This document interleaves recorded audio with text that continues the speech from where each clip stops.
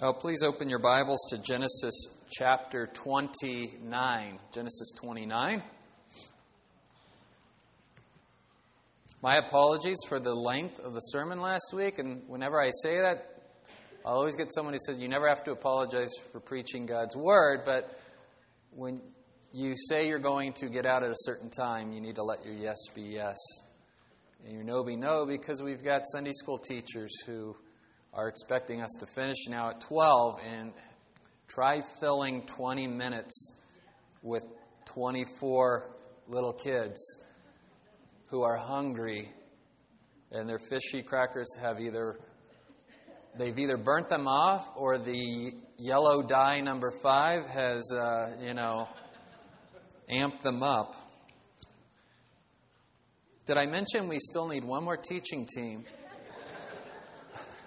This service with the first and second, I am serious. Please bless us with, you'll be blessed teaching the first and second graders. So what I'll do differently, we have a large section to cover again. I'm going to focus on Genesis 29 and 30, and then we're going to look at the early life of Joseph, which is actually what the lesson is about. But you don't understand the early life of Joseph without the backstory. I'm going to expect that on your own time this week, you read through the chapters that we gloss over. I hate glossing over God's Word, but in this case, we are trying to keep up with the schedule that our Sunday school is using. And we've been using this curriculum because we want to understand all of God's story in its entirety, what we've been calling the meta-narrative, the story about all stories, because it is human nature to push God out of the way and so focus on ourselves and our own little story, and that is when we get into trouble. Life doesn't make sense anymore when we try to define reality and define our essence and define our purpose in life. God must define those things. And as we read through Genesis, you'll notice that you go long stretches of narrative where these characters really aren't acknowledging God in their lives at all, and they get themselves into a mess. Some really dysfunctional messes. I mean, we're talking like Kardashian, Jerry Springer reality TV mess, and there's nothing new under the sun, amen? We keep joking about how the world says the Bible's just not relevant to today's culture. And I'm like, well, just because it's an agrarian society doesn't mean it's not relevant. People are people. Our secular world, by pushing God out of the picture now, is left with the unenviable task of defining reality and defining man's nature and essence. How do you have purpose and ultimate identity if there's no ultimate, if there's no God? And it seems like great freedom right now to be able to say, well, I think I'm this and I think I'm that. And, I was thinking I could go back to college because I don't really feel like a 43-year-old. I identify with a 19-year-old. And I'm going to play sports, but not as a man, as a woman, because I think I would rock. I'll play basketball because I'm tall and a little bit faster. Actually, probably those ladies would drag me up and down the court. And I want to get into the school I was never able to get into, so I think I identify with whatever minority group's going to get me affirmative action to get into. And you see where the problem is going to be in our society. We can't have people saying, I'm this, when God's really made you to be this. Our entire society will implode under the weight of the absurdity. So, in the meantime, though, they will prop things up with laws and with money and with calling all of us bigots for pointing out that the emperor is wearing no clothes. But eventually, society will cave under the weight of its own absurdity unless we repent and turn back to God. And it's never too late for that. So we will keep praying and preaching the gospel And I always see things more as an underground railroad. It's not that the whole country is going to repent all at once. One by one, we are going to lead people to freedom through Christ and the gospel and repentance. Amen? Amen. So don't get frustrated when you don't see wholesale change on a mass level. God cares about individuals. And you be Harriet Tubman. You run the Underground Railroad, and when God brings you that person who says, I am tired of myself, I am tired of my sin, I am tired of absurdity, I'm tired of the world, say, let me show you to freedom. Let me take you to Jesus Christ. Amen? Amen. I love this section of Scripture. I am fascinated by human nature. I love to figure out what makes people tick. I was a biology major in college because I was really interested in how the world works. But as I got older, I wanted to know specifically how people function. I took a psychology class and I was hooked and changed my major to psychobiology, which combined the hard sciences of biology and the soft science of psychology into let's diagnose the human condition from a nature and a nurture standpoint. Nature being what you're hardwired by your DNA to be. Nurture, what you were trained or taught to be by your environment or your parents or by our culture. And because secular science has pushed God out of the picture, you're only left with nature, nurture. And when I was in college, it was nature versus nurture. Which is it? Do people think what they think and do what they do because they have to because of their DNA? Or is it because they have to because they were trained to do that? And where it was convenient for man to get off the hook by using nature, you'd say, well, I can't help it. I was born that way. And where man wanted to change his trajectory in life, he'd point to nurture and say, well, if we just change the culture and we just change education, if we just re-educate people, then they won't be victims of their nurture. If we can rip kids away from their parents and their fairy tale gods, we can fix everything. Well, here we are. The experiment was an utter failure, and yet they're asking us to pump more money into the experience, right? Common Core, that's going to fix everything. We just have the wrong kind of nurture. If we just all agree on the same nurture, that'll fix everything.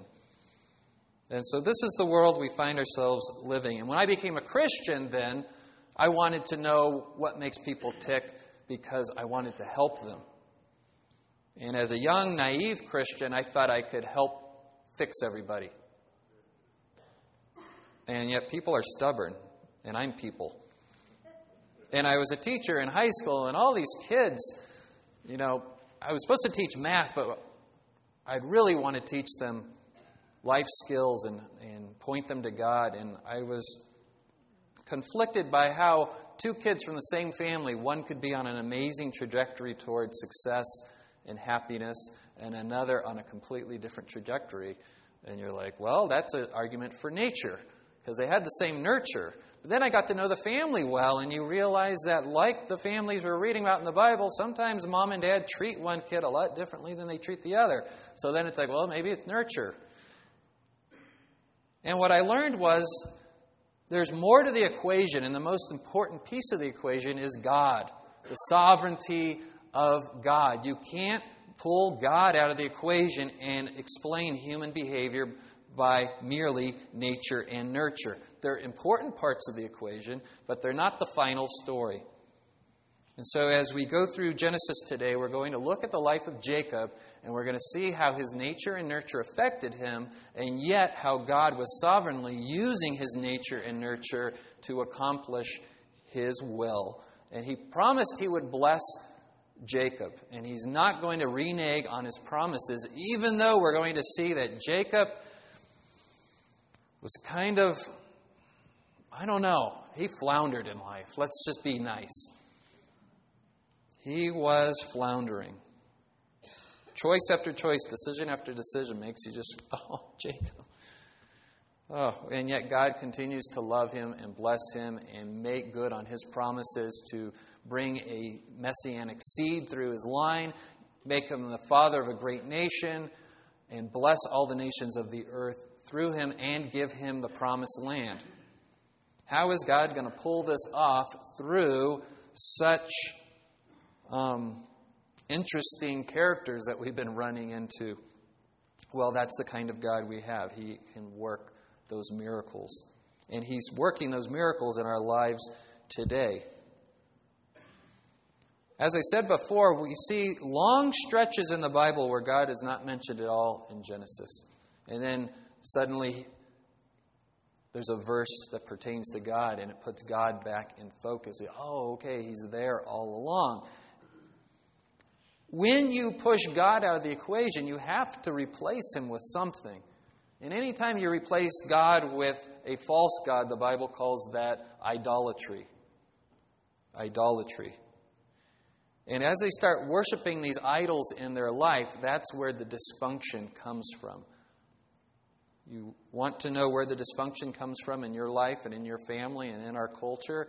It is because of idolatry, replacing God with false gods and then serving those gods. I want to introduce you to this book if you haven't read it before. It's called Counterfeit Gods by Timothy Keller. Not that we agree with all of Timothy Keller's theology, but most of it is spot on, and I really like this book.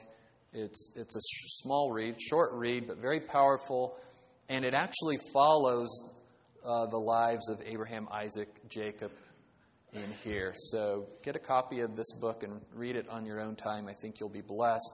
And it goes into some of the more sensitive topics that I don't feel comfortable covering in the pulpit with children present. So there's some more adult content in here. When last we left Jacob, he was leaving the promised land to go back to Padan Aram to find a bride. Well, he was also fleeing his brother Esau, who wanted to murder him because he had stolen the blessing by tricking his blind father. Well, gee, when you string it all together like that, that's not very pretty at all, is it? No, this family had issues. You think your family has issues. And this is the patriarchal, chosen family of God. If they were alive today, there would be an entire gossip channel devoted to meet the patriarchs, right?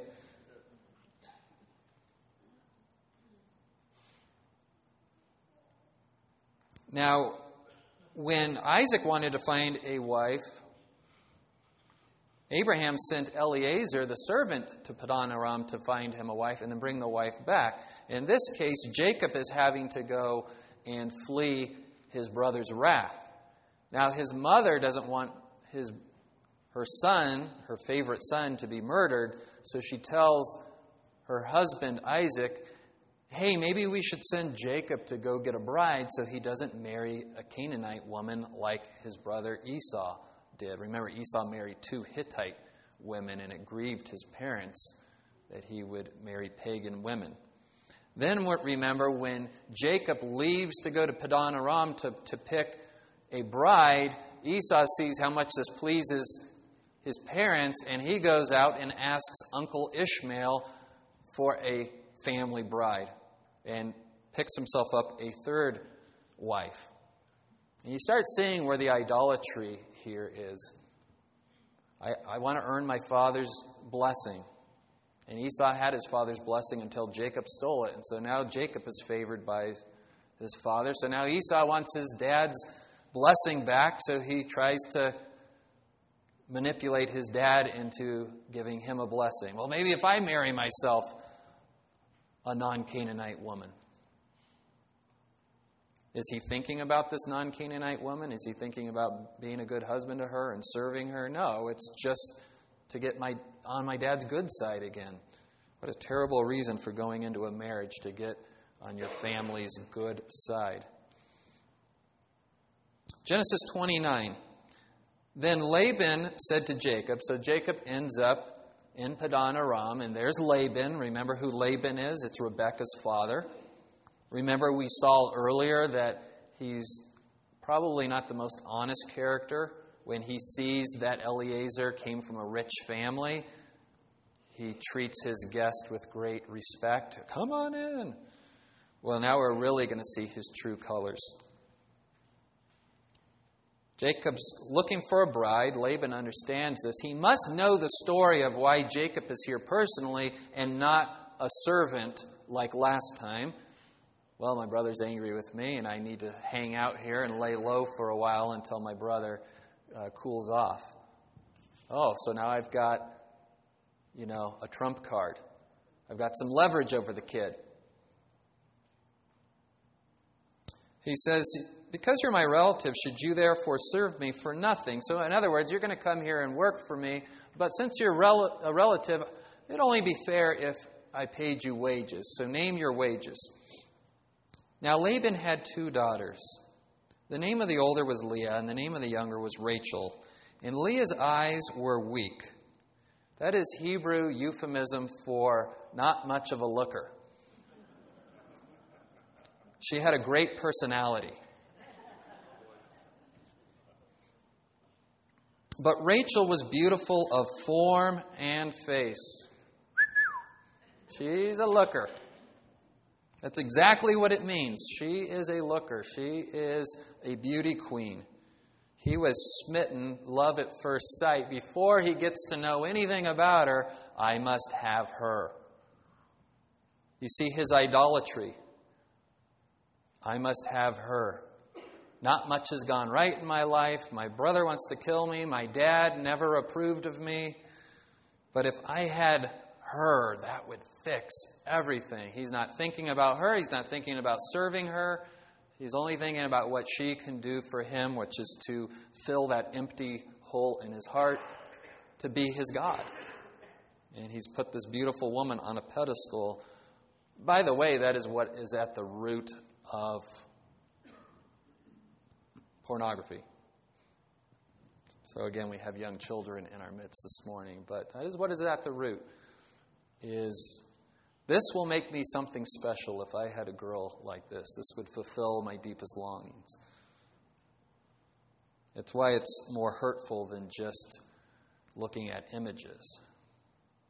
If you have a woman in your life, in essence, you're saying, I would rather have this woman because she would make me feel great about myself. She will make me satisfied. Of course, it's fake. She's not real. Well, she is a real person, but it's just an image. And so in a day and age where there's no photography and no internet, in essence, Rachel was Jacob's pornography. And that's all I will say about that in this company. Now, Jacob loved Rachel. It's more lust, strong preference, strong desire. So he said, I will serve you 7 years for your younger daughter, Rachel. Now, he knows that it's customary for the older daughter to be married off first. So he has to specifically say, I'm working for the younger daughter. Now, think how that made Leah feel. She's probably known this her whole life, that her younger sister turns the heads of all the men in the area. But being the older daughter, she does have some leverage over her younger sister. She can boss her around. She is the surrogate mom. When mom is not around, she functions as the matriarch, as the older daughter. But that's not good enough. At the end of the day, women want to be found captivating. That is their idol. I need a man to love me. That'll solve everything. If I just get the man. And if he adores me and cherishes me and almost worships me. You grow up being daddy's princess and then you expect your husband to turn you into princess. And he's been selfishly thinking his whole life, if I just got myself a servant, that would solve everything. I want to be worshipped. I want to be respected. I want to be adored. And early in the dating process, you do worship one another and adore one another. And then you say your vows, and the self-worship comes through. It's on, yeah. And then, hopefully, you learn through Christ how to say no to self and put on a servant's heart. Laban said, "It is better that I give her to you than to give her to another man, so stay with me." So he's playing along, but he's scheming. He's plotting. Rachel is my ace in the hole. It's what makes men want to give me their time and their talent and their service. If I marry her off, I'm stuck with my other daughter who's going to be hard to marry off. I could only imagine that Leah has turned bitter at this point. So not only is she not pleasing to the eye to look at, but she's not pleasing to be around. So it's going to be hard to marry this woman off. Small dowry, almost to the place where the father has to give the dowry, 7 years to work for a woman is exorbitant, according to commentators at this time. 7 years of hard labor hardly would equate to what the going rate was for a wife. Hey, but when people are smitten, they do stupid things. And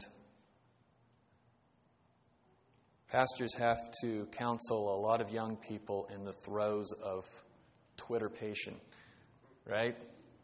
Puppy love, head over heels. Remember, Doug Cowan used to say there's two things that will turn a man stupid: drugs and puppy love.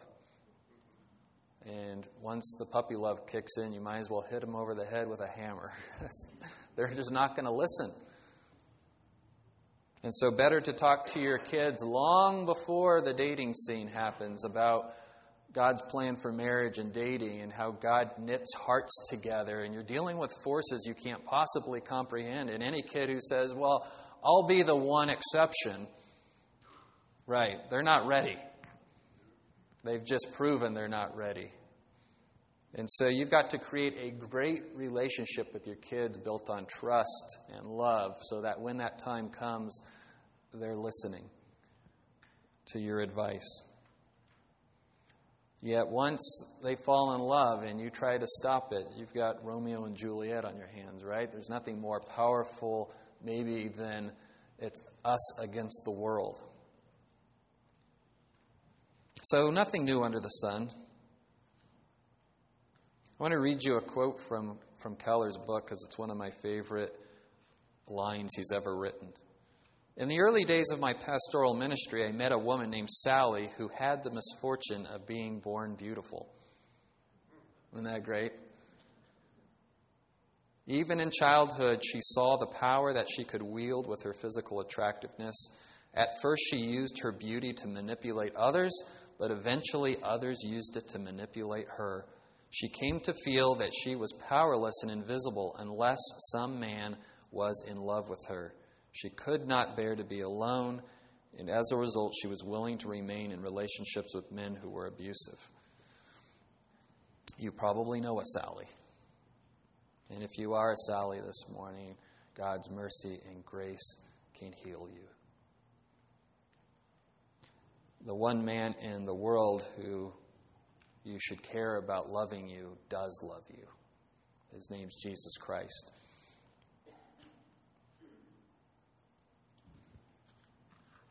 So what happens?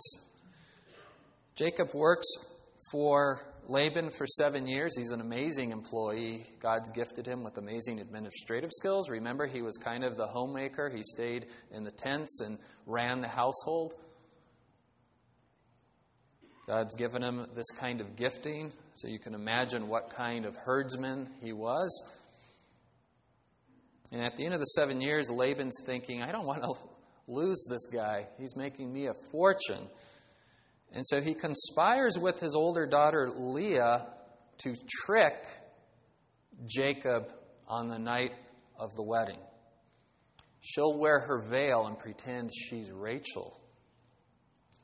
And you're going to wear the veil the whole ceremony and then go back to the tent to consummate the marriage, and it's going to be dark. And in the morning, he lifts the veil and he's married Leah. What a dastardly thing to do. I mean, who would trick someone like that? Oh, wait, Jacob did that to his own father. Well, what comes around goes around, right? God will not be mocked. Galatians 6:7, a man will reap what he sows, this kind of law of sowing and reaping. The deceiver's been deceived. His wife's been supplanted. Remember, that's what Jacob's name means. Bait and switch. I thought I was getting Rachel. I got Leah instead. And no offense to this poor lady, but metaphorically, when we chase after our idols and then get them, we wake up in the morning and realize we thought we were getting Rachel, but we got Leah. But when we pursue God, we wake up in the morning and realize we got even more than we thought we were getting. He never disappoints. Amen? Amen. Now, Leah, sadly, agrees to this, thinking, well, at least I'll get the man.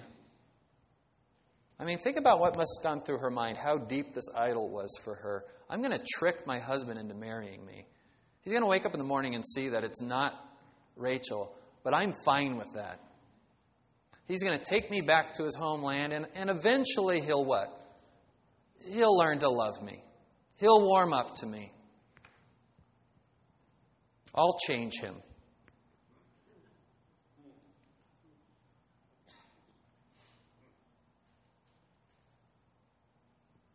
Not a healthy start for a marriage, but her idolatry is so strong she agrees to this. But she doesn't count on Jacob's idolatry being even stronger than her own idolatry. And he says, okay, I'll work 7 more years if you'll give me Rachel as well. Wow, she didn't see that coming.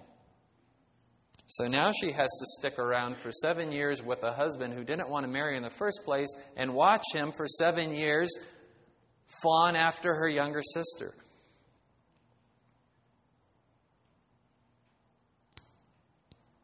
Laban allows Jacob to marry Rachel before the 7 years are up, knowing that he'll stay and work that 7 years. So he gets to marry Rachel immediately after he just married Leah. And so he now has 2 brides, and they hate each other. Either this is very sad to you, or if your flesh takes over, oh boy, this is going to get good now. It's like when you're driving down the freeway and you see a wreck, and you're like, I'm not going to look. I'm not going to look, but I can't help myself. I have to see the train wreck. Now the Lord saw that Leah was unloved. Finally, we see God's name come into the picture. And he opened her womb, but Rachel was barren. Leah conceived and bore a son and named him Reuben, for she said, because the Lord has seen my affliction, surely now my husband will love me. Reuben means, see, a son. She named her son, hey, Rachel, see, a son. Hey, Jacob, stop staring at my sister. Look, a son. How would you like your name to be a reminder of your mother's hatred for her sister?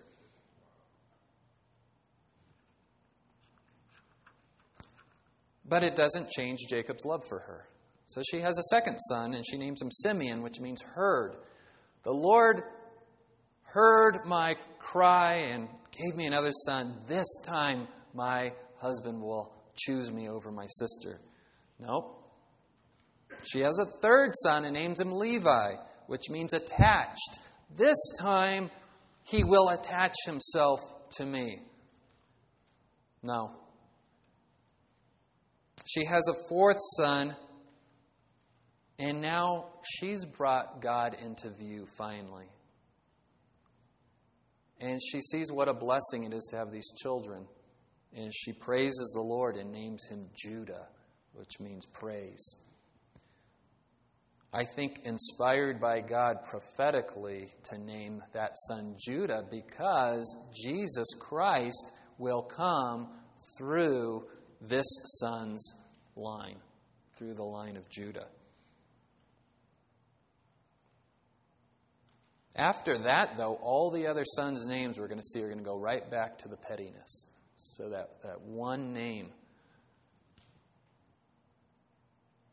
Keeping in view that God's meta-narrative, His grand plan, is still in operation here. In spite of all the dysfunction, all the ugliness, all the pettiness, God is not giving up on His plan. In fact, He's using all the dysfunction and pettiness and sin to accomplish His plan, which is far more amazing than if He just pushed humanity out of the way and just did everything Himself. In Genesis 30, it says, "Now when Rachel saw that she bore Jacob no children, she became jealous of her sister." Wow, the tables are turned now. Rachel's jealous of Leah, whereas Leah was jealous of Rachel. And they're both doing it to get their husband's attention, and nobody seems to care about these kids much. They're pawns. They're bargaining chips. How sad when we as parents use our children to fulfill our own idolatry. Is your kid way into that sport because they love that sport, or are you trying to pump up your pride through your children's accomplishments in sports or school or music or whatever? I'm doing it for them. Have you ever pulled them aside and asked them if they want to continue doing that sport? Do they have permission to tell you, or do they know it would crush you, so they keep playing along? Hard questions here, people. Idolatry is so insidious that it requires us to have other people in our life to point out the idols in our life. We don't see our own idols very well. We see them very easily in other people. Ooh, that's unhealthy. We need to pray for them. You need to have people in your life you can ask, do you see idolatry in my life? It's there. We all struggle with it. And just when you think you've knocked down your idol, you prop it back up a few days later. Like Dagon, the idol in the temple, that gets knocked over and they put it back up, and God knocks it over and cuts its feet and head off. That's what we need, is for God to cut the head off of our idols and cut the hands off our idols so they can't have any power in our life. So Rachel says to Jacob, "Give me children or else I die," like it's his fault. And he says, and this is the first time in a long time we've heard Jacob mention God, his anger burned against Rachel, and he said, "Am I in the place of God who has withheld from you the fruit of the womb?" He understands that it's God who opens the womb. It's God who gives the gift of children. He's like, "Trust me, if you could have children and it was up to me, we'd have a bunch by now." But now she's getting jealous because he's obviously playing with his children and interacting with children like fathers do. Now she's not getting the attention. So she said, "Here is my maid Bilhah. Go into her that she may bear on my knees, that through her I too may have children." The same "bear on my knees." So the surrogate handmaid would have a baby, and as it's delivered, they deliver the baby right into the lap of the mother. So in essence, the baby becomes hers. Now, Jacob must know that this plan didn't work out real well in the life of his family tree, right?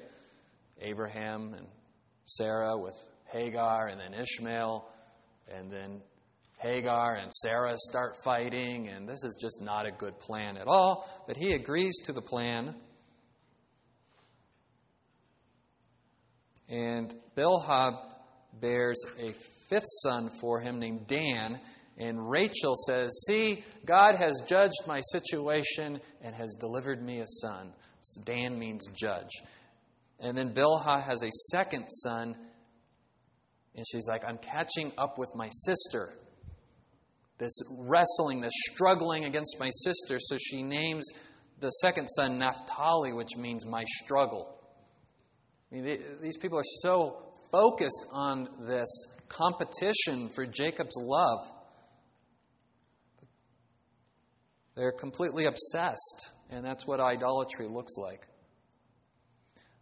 Through Zilpah, then, Leah says, well, two can play at this game. I mean, it wasn't good enough for her that she was winning 4-2.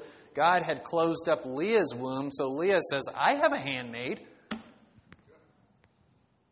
Take Zilpah as your wife. So Zilpah gives birth to a son. This one really cracks me up. It's so sad. She names a son Gad, which in Hebrew means a troop comes. Here comes my 5 to your 2. Here comes the cavalry. We're going to trample right over you. And then Zilpah has another son, and sadly Leah says, now the other women in town will call me blessed. And she names her son Asher, which is a beautiful name, which means God's blessing, or it means happiness. But she's got some people-pleasing issues too. She knows her sister's the pretty one, and everyone knows Jacob loves her more than her, and it's a real embarrassment to her, and people must gossip because they did back then too. And she's like, finally, now the women will say, I'm the blessed one, so I'm going to name my 6th son Asher. Okay, if it's not weird enough for you now, it's going to get absurdly weird. One day, Reuben is walking through the wheat harvest and finds mandrakes in the field and brought them to his mother Leah. Now, they believed that these mandrake fruits that grew in the wild had a narcotic, like aphrodisiac effect, and whoever ate them, whoever they were with, they would become intoxicated with their love. So they were highly prized, and they were very rare. And Reuben brings these mandrakes home to Mom. Rachel sees the mandrakes, and she says to Leah, please, give me some of your son's mandrakes. And Leah, who's not at all bitter, says, is it a small matter that you have taken away my husband? Would you take away my son's mandrakes also?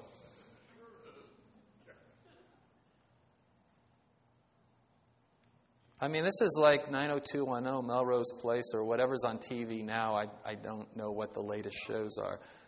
Dallas and Falcon's Crest and all those shows when I was a kid. This is soap opera material. And so they bargain and they trade mandrakes for, I know it's technically my night to be with Jacob, but you get him tonight if you give me some of the mandrakes. So now they're bartering behind Jacob's back who gets to be with Jacob tonight. And I hope there's no man sitting out there going, Jacob's cool. Yeah. No, this is not an example of what we would want life to be like. Now, God opens Leah's womb back up, and she has a son, and she names him Issachar, which means reward or wages. And she says, this is my reward for everything I've had to put up with. Another son, and then another son, Zebulun, and she says, this is my endowment. This is my dowry. I am giving, any husband would be happy to have all these sons. 8 sons she's provided now to Jacob. Finally, God opens Rachel's womb, and she has Joseph, and she names him Joseph because it's he will add. And she thinks now the sons are just going to keep coming and coming. God will add, God will add, God will add. Eventually, she has one more son, and she dies in childbirth. And this woman that Jacob idolized, he loses. And he names that son Benjamin, which is son of my sorrow. And he becomes very depressed. And he in an unhealthy way, puts all of his attention on Joseph and Benjamin and ignores his other 10 sons. So he does to his sons exactly what his father did to him, times 10. Nature or nurture? Yes. But is God absent in all this? No. In Genesis 30, Jacob requests to return to his home with all his wives and children. Laban's now gotten rich off of tricking Jacob. Jacob makes a deal with Laban. He says, I want to go home. And Laban says, well, I don't want to send you home empty-handed, so what are your wages? I think they should have worked that out beforehand. But Jacob says, I'll tell you what. I'll continue herding your flocks. Any ones that are born spotted, I'm going to remove and put in a separate pen. And all the spotted ones, I'll keep putting in that pen. Now, some people think he's selectively breeding for spotted ones, but read the story more closely. That's not what's happening. And you read in Genesis 31 that Jacob says, look, if God's going to bless me, he's going to bless me. And so he kind of sets up this situation where God can bless him in such a way that only God can get the credit for it. And spotted animals just keep being born. And spotted is a recessive trait. So really, there should be more solid-colored animals than spotted, but God just keeps bringing the spotted ones. So much so that Jacob becomes rich. I mean, cattle was the wealth back then. Flocks. And Laban becomes poor to the point where he is bitter and angry with his son-in-law. And Jacob says, I think it's time to leave. And he gets his wives together and says, we are leaving in the middle of the night. And they take off, and Laban tracks them down. And you'll have to read that story on your own. But that's in Genesis 31. In Genesis 32 now, Jacob makes it all the way home, but he's got to confront Esau, who still wants to kill him. At least he thinks he does. It's been 14 years now. And he sends a party ahead of him to bribe and butter up his brother. And while that's going on, he has another dream. And he starts wrestling with a man, and we later find out that that man is the angel of the Lord. And he's wrestling, and he won't let go of this man until he blesses him. Give me a blessing, give me a blessing, give me a blessing. Well, God's already determined to bless him because he is the son of Abraham, Isaac, Jacob, who God promised to bless. But I think the intent here is for us to understand that Jacob sees that he's made such a mess out of his life that if he's going to be blessed, it's going to have to be from God, not through his own manipulation. And so God does bless him and changes his name to Israel, which means God prevails. Even though Jacob thinks he won the wrestling match, his name is God prevails, and that will become the name of the nation God is going to make through Abraham. God prevails. God prevails. What a wonderful name for a nation of God's people. In Genesis 33, Esau forgives Jacob. In Genesis 34, there's another strange story about their sister Dinah. In Genesis 35, Jacob returns to Bethel, the place where he had the dream about Jacob's ladder. And that's where Rachel gives birth to Benjamin, and she dies in childbirth. In Genesis 36, we get some important genealogies. That takes us to Genesis 37, when we're going to close. Now, Jacob lived in the land where his father had sojourned in the land of Canaan. So they're back in Canaan. And when Joseph was 17 years of age, he was out pasturing the flock with his brothers while he was still a youth, along with the sons of Bilhah and the sons of Zilpah, his father's wives. And Joseph brought back a bad report about them to their father. So here's almost the youngest of 12. And Dad loves him more than the other sons, gives him a special coat, puts him in charge, and expects him to report back on his brothers. This is not a good recipe for family harmony. Now, Israel, Jacob, loved Joseph more than all his sons because he was the son of his old age, right? And he's Rachel's first actual born son from Rachel. And he made him a varicolored tunic, or a long flowing tunic. Translators are a little confused about that word. Whatever the case is, he's wearing a splendid coat that you have no business wearing out in the desert watching over flocks. But you can imagine him in this coat and maybe, a clipboard. Large and in charge. And his brothers saw that their father loved him more than all his brothers, and so they hated him and could not speak to him on friendly terms. Then Joseph had a dream, and when he told it to his brothers, they hated him even more. And the dream was about how 11 stalks bowed down to his. Oh, what? We're going to worship you? And it was prophetic. It was from God. The dream was from God. It's really going to happen, and that is just not something you tell to your younger or your older brothers. I'm better than you. Dad loves me more. I have a special coat. He's put me in charge of everything. And oh, by the way, I've been having these dreams lately. And so one day they see him from a distance, and before he came close to them, they plotted against him to put him to death. And they said to one another, here comes this dreamer. Beautiful word in the Hebrew. It's like this dreamer of dreams. This dreaming dreamer. Now then, come, let us kill him and throw him into one of the pits, and we will say, a wild beast devoured him. Son's cooking up a false story to trick their father. Where did they get that from? They got that from their father and their mother. Then let us see what will become of his dreams. But Reuben heard this and rescued him out of their hands and said, let us not take his life. Reuben further said to them, shed no blood. Throw him into this pit that is in the wilderness, but do not lay hands on him.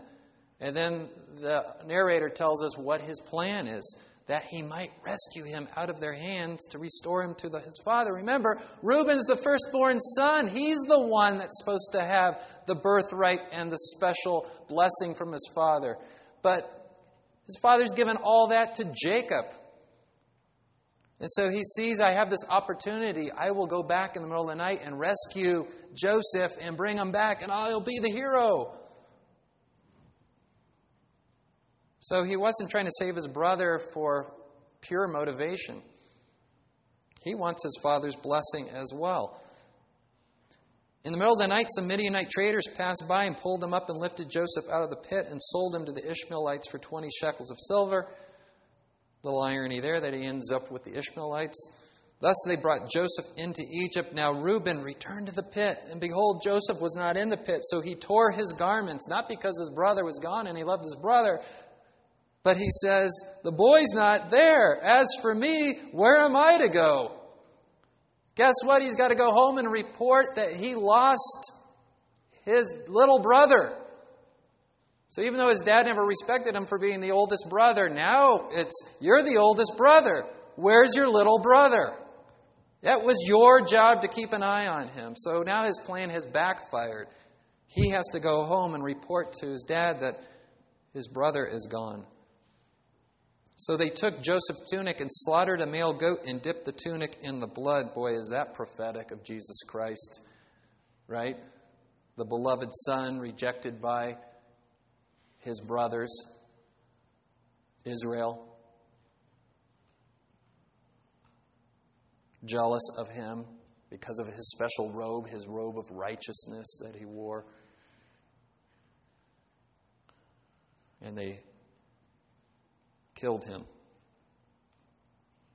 We found this coat, Father. Please examine it and see whether or not it's your son's tunic, not our brother. Your son's tunic. Isn't this the special coat you gave him? And then he examined it and said, it is my son's tunic. A wild beast has devoured him. Joseph has surely been torn to pieces. So Jacob tore his clothes and put sackcloth on his loins and mourned for his son many days. And then all his sons and all his daughters arose to comfort him, but he refused to be comforted. And he said, surely I will go down to Sheol in mourning for my son. So his father wept for him. Meanwhile, the Midianites sold him in Egypt to Potiphar, Pharaoh's officer, the captain of the bodyguard. And I put that in bold to remind us God is in control this whole time. How is God going to fulfill the Abrahamic covenant? How do you get a great nation from one man? Well, through this sinful contest to win Jacob's love, we have 12 sons now. That's a good starting place to have a great nation. Well, how do you get them to enlarge when they live in a hostile land? How about you move the whole family to a land where they can be safe for many generations? Well, how are you going to do that? Have them throw their brother in a pit and be sold into slavery to the Egyptians. And not just any Egyptian, but the chief of the Pharaoh's bodyguards. You see God's hand at work in the midst of all this dysfunction. Well, how do you bless other nations through Israel? Oh, I don't know. Have this kid Joseph be so smart that he stores up enough grain to not only save Egypt from 7 years of famine, but all the surrounding countries. It's amazing. The world wants proof of God, and then we'll believe. Show me this God. The heavens declare the glory of God, and the sky His handiwork. Oh no, that's just the Big Bang. We want a God who speaks. He has spoken through the prophets, through His Word, and through His Son, Jesus Christ. He's given us the gift of language. We understand abstract concepts. We understand metaphors, similes, puns. We have laughter. We understand love. We understand poetry and music. Oh, that's just evolution. Somehow that gave Homo sapiens an advantage for survival. Show us God. We want a God like us. Okay, God sends Jesus Christ born as a man, but not like us, perfect, without sin, humble and authoritative. And they called him a blasphemer and killed him. Show us God. If there is a God, I dare you to make me do what I don't want to do. Well, this God's more powerful than that. He will get His way through your actions, through your choices, through even your sin. You can't thwart His plan. That's how powerful this God is. And the world says, well, that's just coincidence.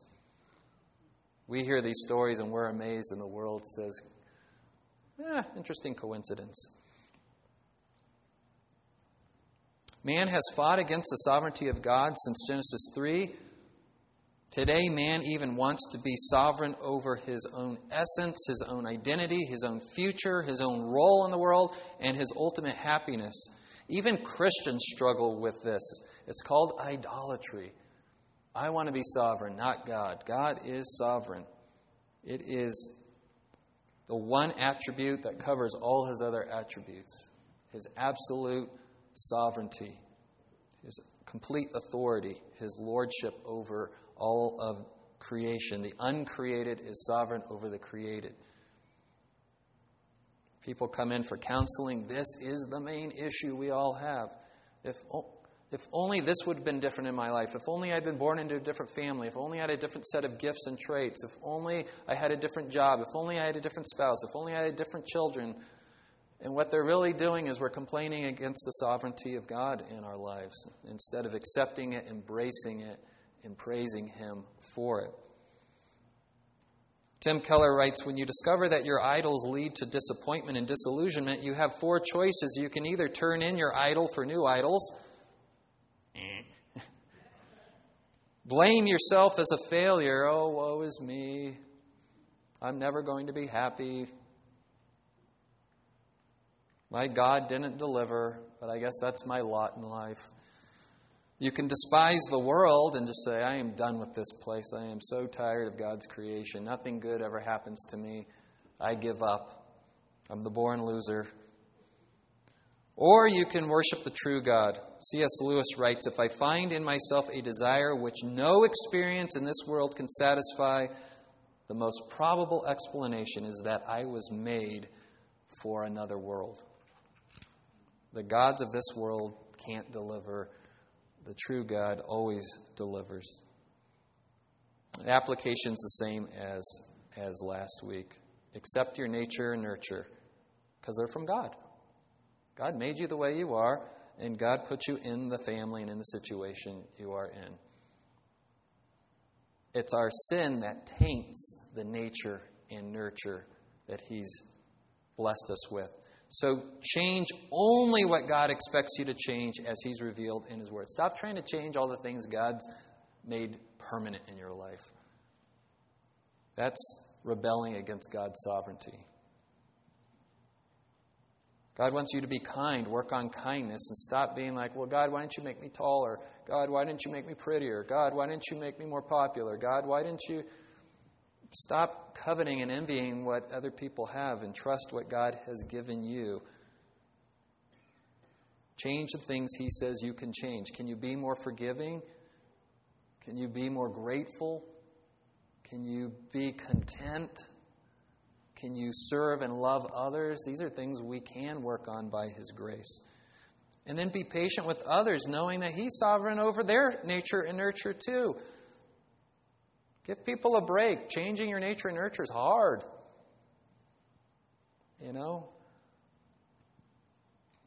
Give people some grace. Don't enable them to sin, but give them grace. Give them room.